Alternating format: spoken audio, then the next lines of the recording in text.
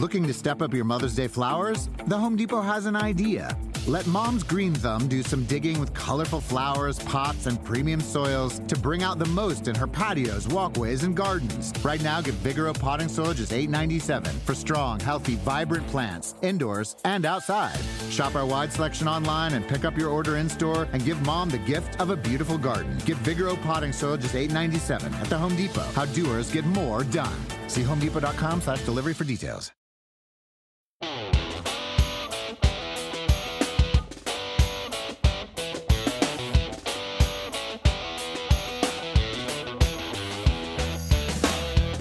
Welcome back to another episode of Letarte on Location. I'm Steve Letarte, and guys, when you spent more than 20 years of your life traveling the road, first as a NASCAR crew chief and now as an analyst for NBC, you're bound to meet some interesting characters along the way. With Letarte on Location, I try to bring you closer to some of those personalities I've connected with in a bunch of great locations. So sit back, get ready for some off-the-grid conversation. I don't know if I should start with my guest or my location. I'm going to start with my location, 8th floor of the Pagoda, Indianapolis Motor Speedway, the most famous speedway in the entire world. And fortunate for me, I'm sitting here with a friend of mine I've met over the years a few times. I've always wanted to sit down and talk to. It's Scott Borchetta, founder and CEO of Big Machine Records, Big Machine Labels, Big Machine Vodka. There was a lot. There's a lot of Big Machine. There's a lot of Big Machine. Hey, Scott, thanks, man. Appreciate you joining me. Great to be here. Okay.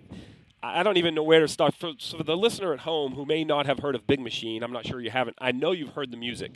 Florida Georgia Line, Reba, Thomas Rhett, Lady Antebellum, Justin Moore. Still number one? Justin Moore's been Justin Moore's number one. We have the number one album this week with Midland and their album Let It Roll. So, yeah, it's racing and music. It's still about number ones. Yeah, that's it. It's all about thing. And we're here for a lot, so I want to connect the location. You're here, and it seems like multiple years, because here at the Brickyard, it is the Big Machine Vodka 400 presented by Georgia Line. Did I get that all right? Powered by Georgia Line. Man, there's a lot. It's lucky I'm not Rick, so I don't have to do the play-by-play. That's right. But so take me through that. So Big Machine has been at Indy now for multiple years. What does a company like that, like you guys, see in motorsports in here at Indy? So for me, initially, I've been a racer on some level my whole life, whether it was bicycle motocross, running quarter midgets, getting away from it, running Legends cars, running the NASCAR Weekly Series, got away from racing again. Ray Evernham, your brother, pulled me back in. That's great. A couple job, years ago. Ray. I'm racing SBRA Series, and actually I won here last month, and we can talk about that a little bit later. That's awesome. But it really is about just kind of the culture of it emanates from me. And there's a race car in our logo. Mm-hmm. So it started, 20 plus years ago, just going, okay, how can we have a return on our investment? Because, if we talk about the business of racing, and if we can keep bringing the right sponsors in that will see a return, that's really the critical piece. Because there are a lot of times where I do things just because, honestly, it's a vanity thing, and I want to be out there. I want to be part of it. And also, too, for the fans who see that, it's like, man, that's Big Machine again. Right. They do Florida Georgia Line. They're Thomas Rhett. They're Rascal Flatts. They're, Brett Young, etc. So it's another reminder. But for me to say just Big Machine Records is not really a return. It's more of what I call hope marketing. Hope you saw it. Yeah, all right. But the whole initiative behind the vodka is now we have something that we can build on. It's a brand. It's something you can buy here at the racetrack. You can buy here in Indianapolis, in Nashville, Chicago, Atlanta. So that's really the specific initiative of we're an entertainment company, and that closes the deal. All right, let's have a drink. So the money that we are able to invest and make ultimately that's all going to go back into racing. Right. That's my initiative to continue to be supportive, continue to be involved, and be present. And I always say, I said this when I was racing: support those who support racing. Well, so I'm a vodka guy. So I'm a red wine guy, a beer guy, but if I go to liquor, it's vodka. And I've had it. I can't get it in Charlotte, or I've yet to locate it in Charlotte, but I always get it when I come here, and it is good vodka. Thank you. Because I'm a simple guy. Like, I don't put a lot of, in my mind, if you're going to put juices and this and that, you kind of drink whatever. But I'm like maybe a little soda or maybe just a little ice kind of guy. And it's good. It's drinkable, which is good and bad in my business. So, well, Steve, that's how we came to the Platinum Filter. I wanted to differentiate because we purchased this distillery, 10 South Distilleries, 3 years ago. And the whiskey is fantastic. It's Clayton James whiskey. It's a very, it's not something that we're pushing out. It's a product that we are intentionally holding back and doing small allocations of. That's our Ferrari, if you will. Yeah, those are the best, right? Yeah. Some of the best things in the world Exactly. you can't get. And so the vodka is something literally can go from zero to bottled in 5 days. And I wanted to rebrand it Big Machine, and I wanted something to differentiate. And they said, well, we can do a flavor. I'm like, I don't want a flavored vodka. What kind of filters can we do? Well, we can do a charcoal filter. I'm like, no, the whiskey's charcoal filtered. We can do this, we can do that. We can do silver, we can do gold, we can do platinum. I'm like, you can do platinum? Yeah, that just sounds for cool. a record company? Right. It better be good. We lucked into it. The platinum filtering is really the key because what it does is it stretches the ionization, and that's why it's so smooth. It's literally so smooth you can sip it. Yeah, well, I know, unfortunately. That's the part. You got to be a little careful because between that and downtown Indianapolis, if you've never been to Indianapolis, you're missing out.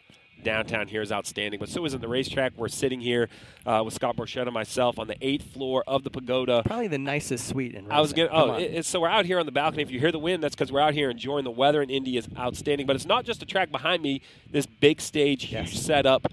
Saturday, a huge concert. Who all is playing? So it's FGL Fest, Florida Georgia Line, Dan and Shay, Nelly, Kanan Smith, Peyton Smith, Mitchell Tenpenny. We have Blanco Brown, who has this worldwide hit, The Get Up. Oh, yep. My kids can sing it for sure. I'm confident. Yeah, so. and I was with the president of the Speedway, Doug Bowles, this morning. Great guy. He's giddy. He goes, you know what? The way that tickets are trending, I think we're going to have the biggest concert of the year in Indy here at the Speedway. So everybody's so excited. And after getting rained out last year, people can't wait because all the FGL fans in Indy, they missed a year. Yep. So I spoke to the guys this morning in the band. They can't wait to get it. It's going to be a big night. Well, Dale Jarrett and I are excited. We got to cover the Xfinity race on Saturday, and then that's where we're heading for Saturday evening. So It's going to be a good time for sure. So, Scott, we've covered a lot of the current, but we need to go all the way back. I think let's start with this. This is going to be a simple question. I get it all the time. What's a crew chief do? What's a TV analyst do? You got to help me out. I have been fortunate to run across a lot of CEOs. What does a CEO of a record label do? Like, what is the day-to-day?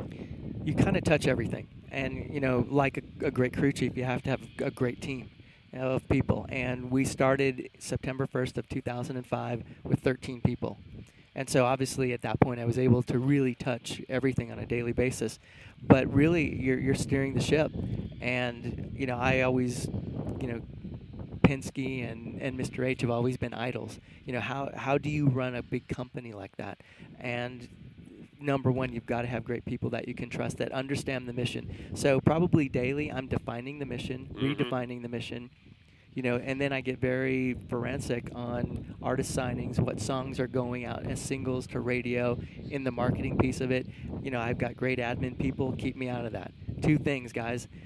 Here's the mission. Right. Stay on budget. Don't do anything illegal. I love it. And so, because that way everybody also has an opportunity to put their own DNA in what we're doing every day. Because I'm not one who says, I want you to walk this exact straight line at this speed and then turn left and et cetera. It's like, here's the mission, and what do you think the best way to go about it? And I'll watch. It's like, I'm not going to let you hit the wall. Right, but right. We'll both learn something. Yeah.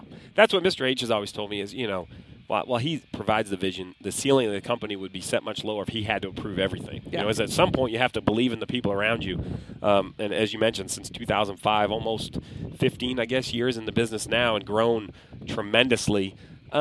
Take me back to how it all started. I did my research. Your dad was in the music business. Yes. So that got you in the music business? So growing up in Southern California, my dad was always in the record business.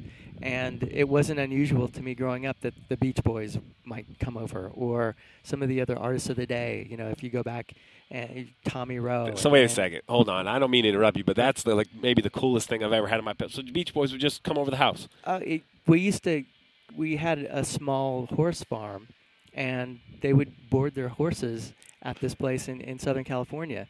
And Bobby Womack. One Sunday, we actually had Smokin' Joe Frazier over for a barbecue. This is so awesome. It was all those things. And my brother and I, Mark, who runs the business for me on the distillery side, we got to where we wouldn't tell our friends because they didn't believe us. They thought we were lying. Yeah, right. And so it's just like, hey, we're not going to talk about it. But, it was pretty amazing. Glenn Campbell was a family friend. And so anyway, I grew up around it. It was in my DNA. And also, my dad took me to my very first race, and it was the very first California 500 in 1970 at Ontario Motor Speedway. Yeah. and that was Al Unser. Oh, man. That was the Johnny Lightning car. To this day, Letarte, when you see my cars, you see my race logo, Yeah. there's still a lightning bolt. That's so awesome. Me and my brother Mark were always connected to the Unser brothers, just in our own mind. And now we've become, especially with Bobby, I own two of Bobby's most important Eagles, the 67 and 72 Eagle, and we've become really good friends with Bobby Unser. So it's really neat that it's full circle. So that's where, the music and racing started. It's in my DNA. From the earliest memories, those were my two passions. And so fast forwarding, I don't know how far you want to take it, but those are really the seeds that started everything. That's unbelievable, because then you end up in Nashville. Yeah. And you work. So I guess my transition is, so it's one thing to be in the business, right? Like, so I'm in the racing business. Yeah. My dad's worked in racing. So it doesn't shock me that you end up in the business working for different things. But what in the early 2000s takes, did you always think, hey, I'm going to have my own record label? Or was there a moment where you said, I'm better off to do this on my own? Like, what was the moment where you took that? That's a big leap. It is.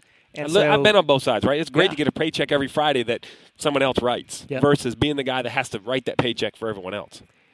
I think growing up in Southern California, my parents divorced when I was young. I was always independent. So, the different jobs I did, I started in the mailroom for my dad when I started as far as record business and was still playing in bands at that time. And then it got to a point where I got my first record job at MCA, and I was National Director of Radio Promotion in 1991. And we were incredibly successful. I had some promotion experience. I worked for Mary Tyler Moore in the late 80s, had my own business, but that was like the first real job, and we killed. It was like, joining Hendrick before Jeff Gordon. It's just like, okay, man, we're going to seek and destroy, and we did. And that led to DreamWorks, opening DreamWorks with James Stroud in 1998. And then DreamWorks was merged into the Universal Music Group in 2004. And Reba McEntire's husband at the time, Narvel Blackstock, we were on vacation together. And he goes, when are you going to start running one of these things? And in the DreamWorks years, starting like 98 to 04, that's where I started to think, it's like, these guys aren't any smarter than I am. They've just had the opportunity. Right. And so when he brought that up unsolicited, that kind of took the fire to another level. That's awesome. And once the merger happened in 04, it's like, okay, you know what? I literally went to Universal. I said, either make me the president of an imprint or I'm leaving. Right. And I knew they wouldn't.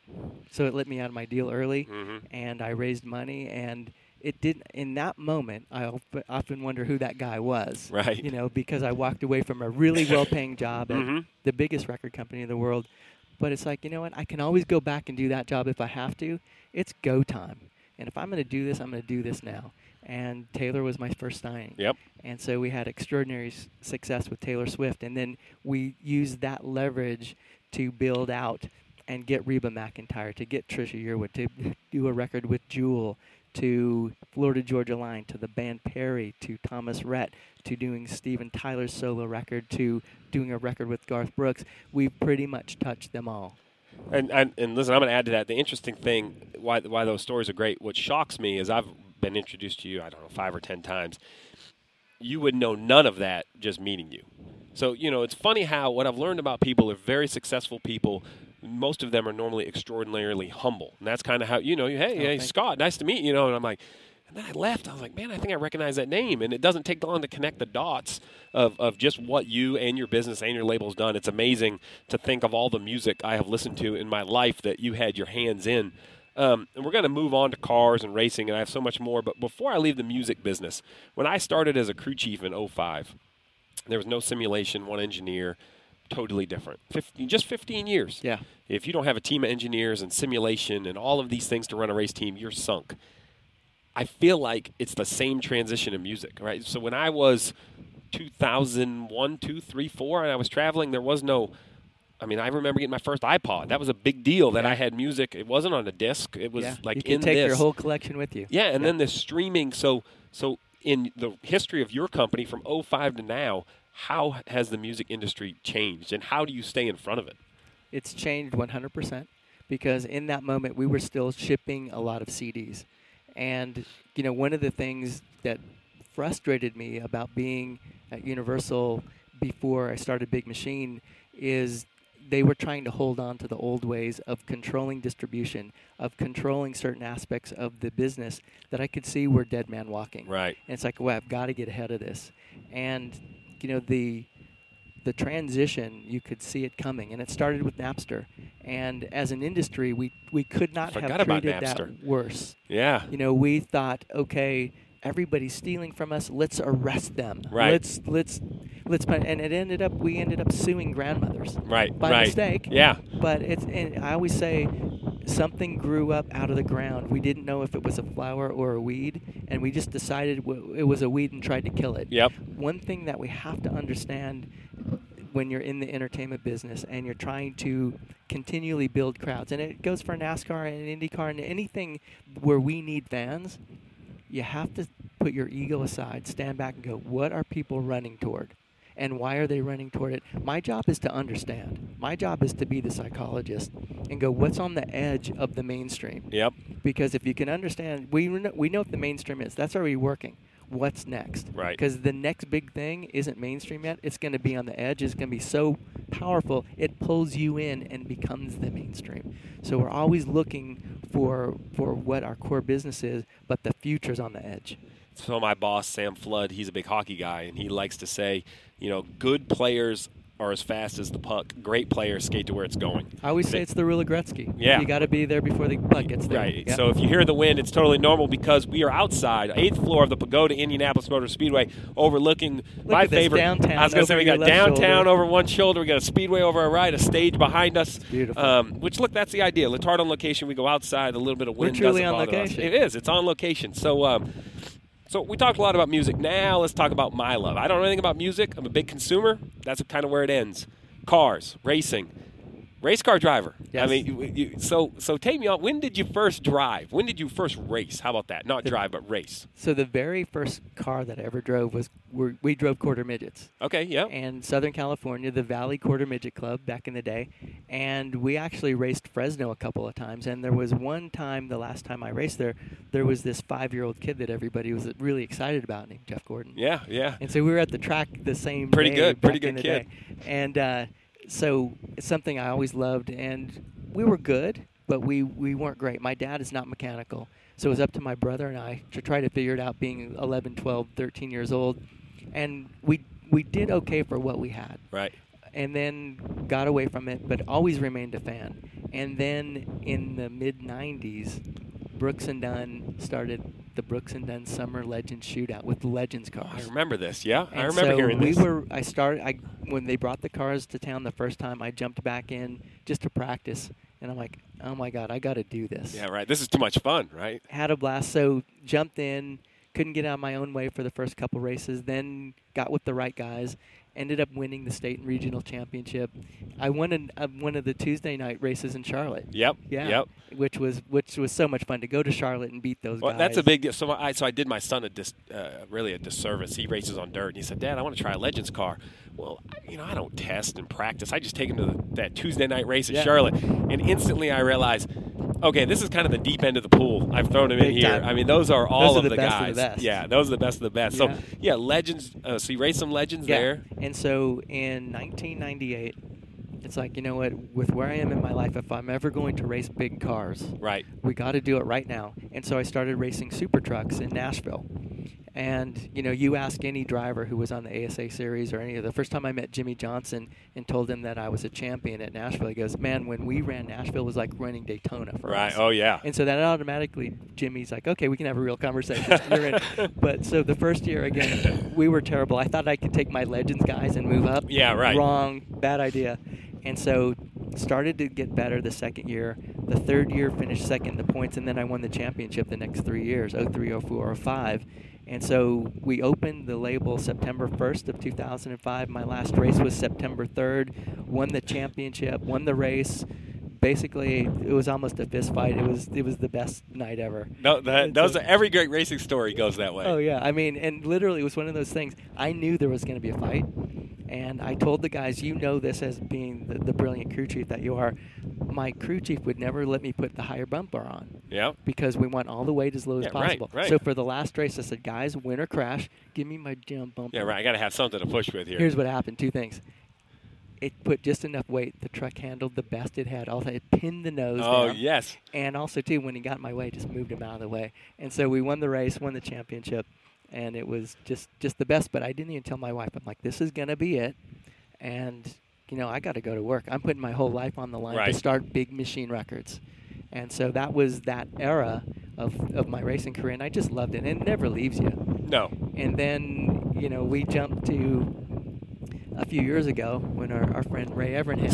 So you got to give me that. So Yes. you and I both know Ray. You're going to try to get killed here by the scrim. The wind is picking up. It hasn't blown us off yet, so that's always a good sign. But so my buddy Ray, for the wind sound, it's because we're on the 8th floor, which was a good idea. It wasn't windy when we started, but now it's like we're going to be blown off with Annie M and all from the Wizard of Oz. So where did you meet Ray? So tell me back. So for everyone who doesn't know, Ray Evernham basically was my neighbor, hired me basically I think as a favor to my dad to sweep the floors, gave me my start in racing, taught me so much to know about it. Still a great friend today. You're great friends with Ray. Where did your paths finally meet? It started as he found out that I had 2 Dan Gurney Eagles. Yeah, that's always with a car with Ray. Yes. Yes. And so he wanted to come and do an episode of Americana with us. Yep. And so I'm like, Ray wants to come over and do a show with us? Absolutely. And so we hit it off great. He brought over the Marty Robbins car that used to race at the fairgrounds. Yep. And I was a champion at the fairgrounds. So I got to run that 1964 Belvedere at the fairgrounds. And as you know, those guys were such badasses. I get in the car and I put on an old school open face helmet. First thing I get in, I start the car, I took off. I'm like, there's no windshield. And I'm like, so anything could have flown back in the day. And so I got to drive that car, which was amazing. And then we took Ray back and we surprised him. I had acquired Marty Robbins' final cup car. It was Darrell Waltrip's 1982 Daytona car. Junior sold it to Marty Robbins. Marty drove it in his last 2 races at Atlanta and Daytona before he passed that year. And so it was in the Roy A. Cup Theater, and it was in the flood in 2010 in Nashville. I called a friend of mine who was the GM out there. I said, where's that Marty Robbins car? So this is about 3.5 years ago. He goes, I don't know. I said, you guys don't throw away anything. It's somewhere. Right. Took 6 months. He called and said, we found it. Meet me in Donaldson, and I'll show you. It's in this warehouse. I go back there, and the car is intact. It had some water damage. There wasn't a real motor in it. But so back to shooting Americana, we uncovered it, and Ray's like, oh, my God, I've got to restore this car. I'm like, I'm hoping you would say that. And so Ray took the car, restored it. We're racing it in SVRA. And it hurts people's feelings because we had this crazy paint job. If you know Marty Robbins, he always had that purple and yellow. Yes. And so when we go, even here at Indy, we finished second in Group 10 last month in that crazy 81 Buick Regal. And it's, unless you know what it is, you go, why is it green and white in the middle with the Mountain Dew colors, and then it's purple and yellow? We're honoring Darrell Waltrip and Marty Robbins with the car because I've got pictures of Darrell sitting in the car. You can tell he's telling Marty, some kind of setup, whatever. Yeah, right. Talking with his hands, like every race car driver. Yeah. And another piece of the story, if I may go a little bit longer Absolutely, about this, listen. is I found online, I was just out being an internet sleuth one night, and there was the Marty Robbins 420 at Nashville. It was a one-time cup race. And because for the listeners, back years ago, it wasn't this set schedule. The cup cars they kind of ran all over the country. Yeah, and they ran at the fairgrounds until 1986. And so I'm watching this race. Darrell was on the pole, and the trophy was one of Marty's racing suits and a gold album. Darrell wins. My car paced the race. Okay.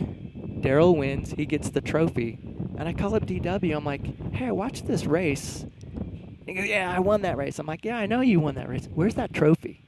He goes, I think it's at the CMA, the Hall of Fame, Country Music Hall of Fame. I'm like, all right, do you mind if I try to track it down? He goes, it should be with the car. You need to find it.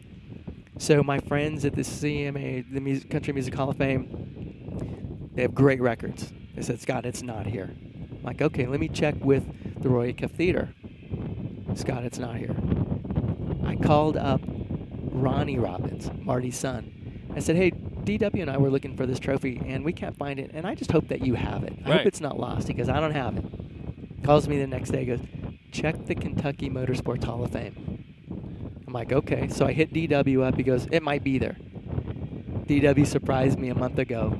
we have the trophy. I saw the picture on social media. So it's on my Instagram account, and we met for lunch, and he gave me the trophy. He goes, "This needs to be with the car." It's so cool. That is so awesome. It's like an Easter egg hunt, trying to find all that stuff. Yeah. So you mentioned racing here. Yeah. I mean, this is the most famous racetrack in the world, hosts the most famous race in the world.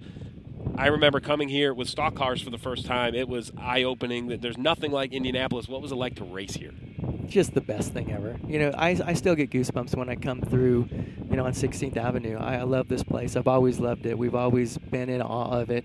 And to be able to race here and race on the road circuit was just incredible. You know, I got to be part of Dan Weldon's win in 2011. Right. I got to be part of Dario Franchitti's win in 2012. And he's one I have to get for the podcast because he has great stories. Dario's fantastic. Every time. Yes. He got me for the Scotch tasting. Have Yes, you ever heard I've of this? done it. I've so done the the Scotch Scotch tasting tasting. so NBC covered the 500 for the first time in May. I got into the Scotch tasting, and I had a Saturday morning headache from the Scotch tasting. Well, you won't get that with Clayton James or Big Machine Vodka. I'm telling you, he got me. He got me for sure. But yeah, Franchitti's so cool. Yeah, he's great. And so being able to run here, Johnny Rutherford was running in Group 6 for the V-Rock for the Classic Pro-Am. I got to say that I got to pass Johnny Rutherford at Indianapolis Motor Speedway. Very few people got the chance to do that, Yeah. So that is awesome. That is awesome. So yeah, we did the milk, the whole thing. So it was a really big day. But before we get done, I have some quick hitters I hit with everybody, and then after this, I want to talk about big year NASCAR, the banquet we're going to come. I've actually never been, so I can't say never. I've been to Nashville, but I've only been to Nashville to test at the concrete track out of the city. So I've never been downtown. Yeah, Nashville. haven't. If you have only been there, you have not. Yeah, been right. Nashville. I've never been to Nashville. Yeah. So, but here's some quick hitters. I asked all my guests different quick hitters. I put together a group for you. So, real quick, dream car. Dream car. You know what? Right now, my dream car is a Ferrari Daytona. Can't beat that. That's hard. So this one's more for the traveler, which I know you are.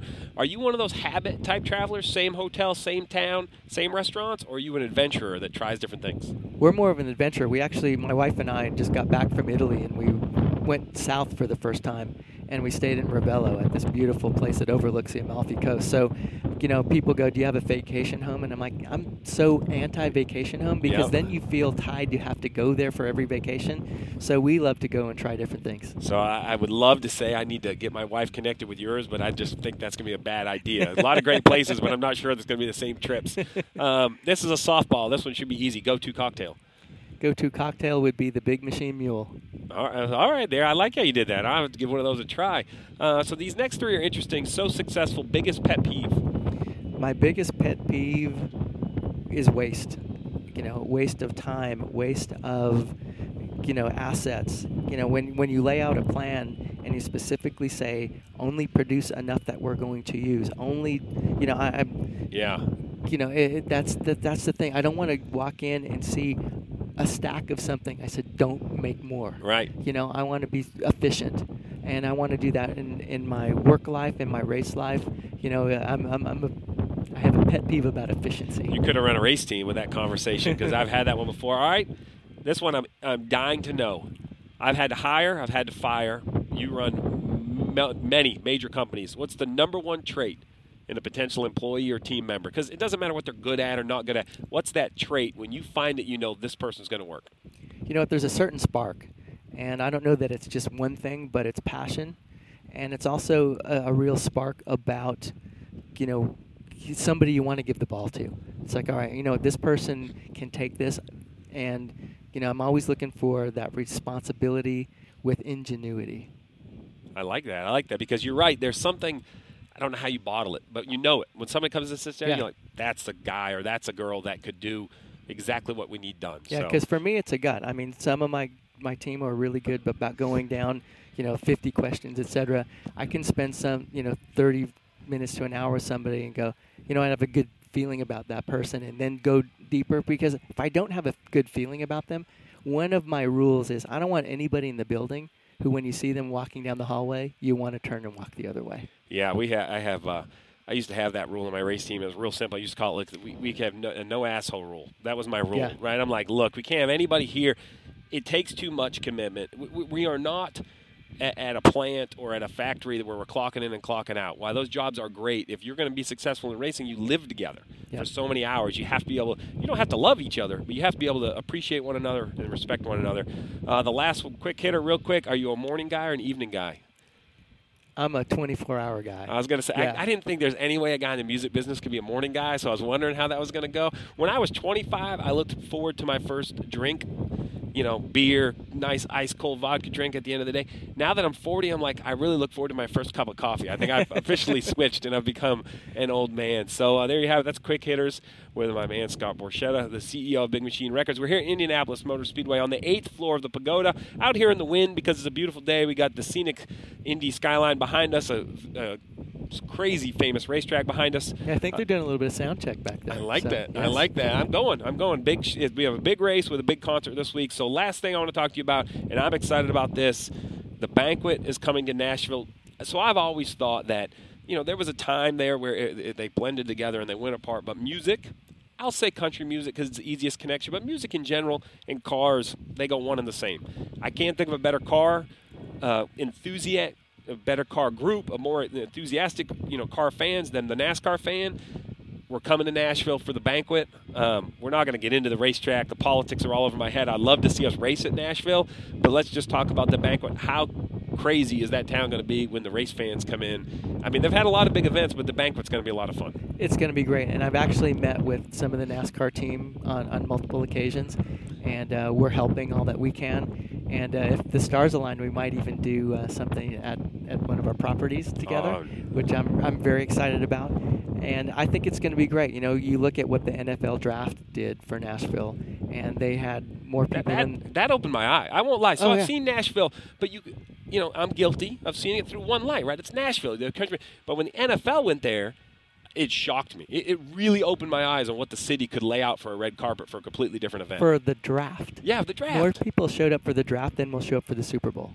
It was incredible, and it was a huge party. The NFL did a fantastic job. They came down and really reimagined our whole downtown Broadway, and I really encourage the NASCAR crew. It's like, look, they've set the bar. You've got to come in strong. So we talked about where we could do burnouts. We talked about the different things we could do for the drivers and fans and make sure we have the interaction. But I really want to encourage NASCAR too.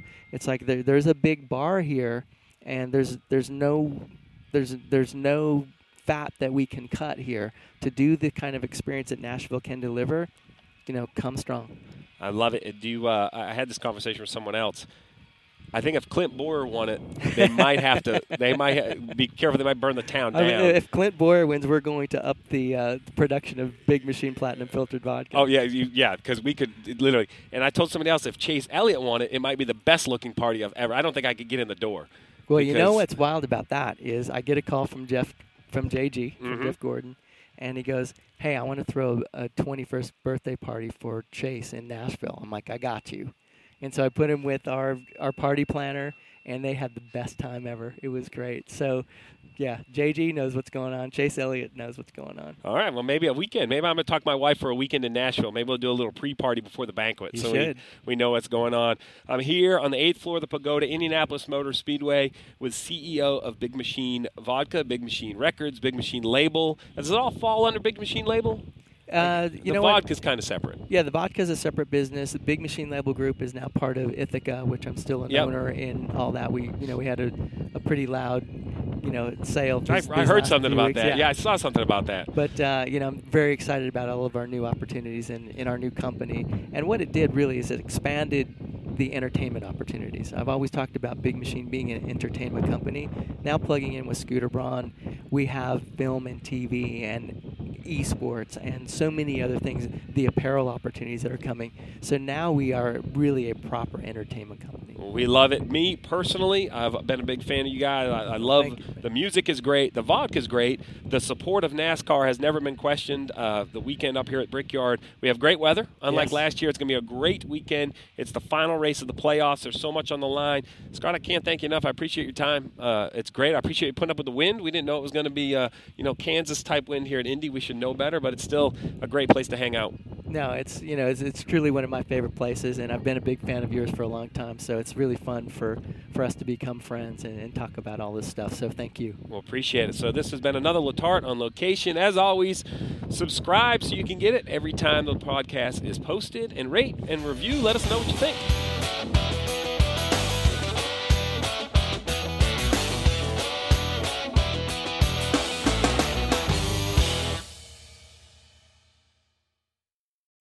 At Founders Brewing Company, we set out to create a beer that lets you embrace the unconventional. Mortal Bloom is a radiantly beautiful, hazy IPA that will wrap your taste buds with intense citrus and tropical notes of pineapple and mango. Coming in at 6.2% ABV with big aromatics and no bitterness, it's the perfect beer, if we do say so ourselves. Visit foundersbrewing.com to find Mortal Bloom Hazy IPA.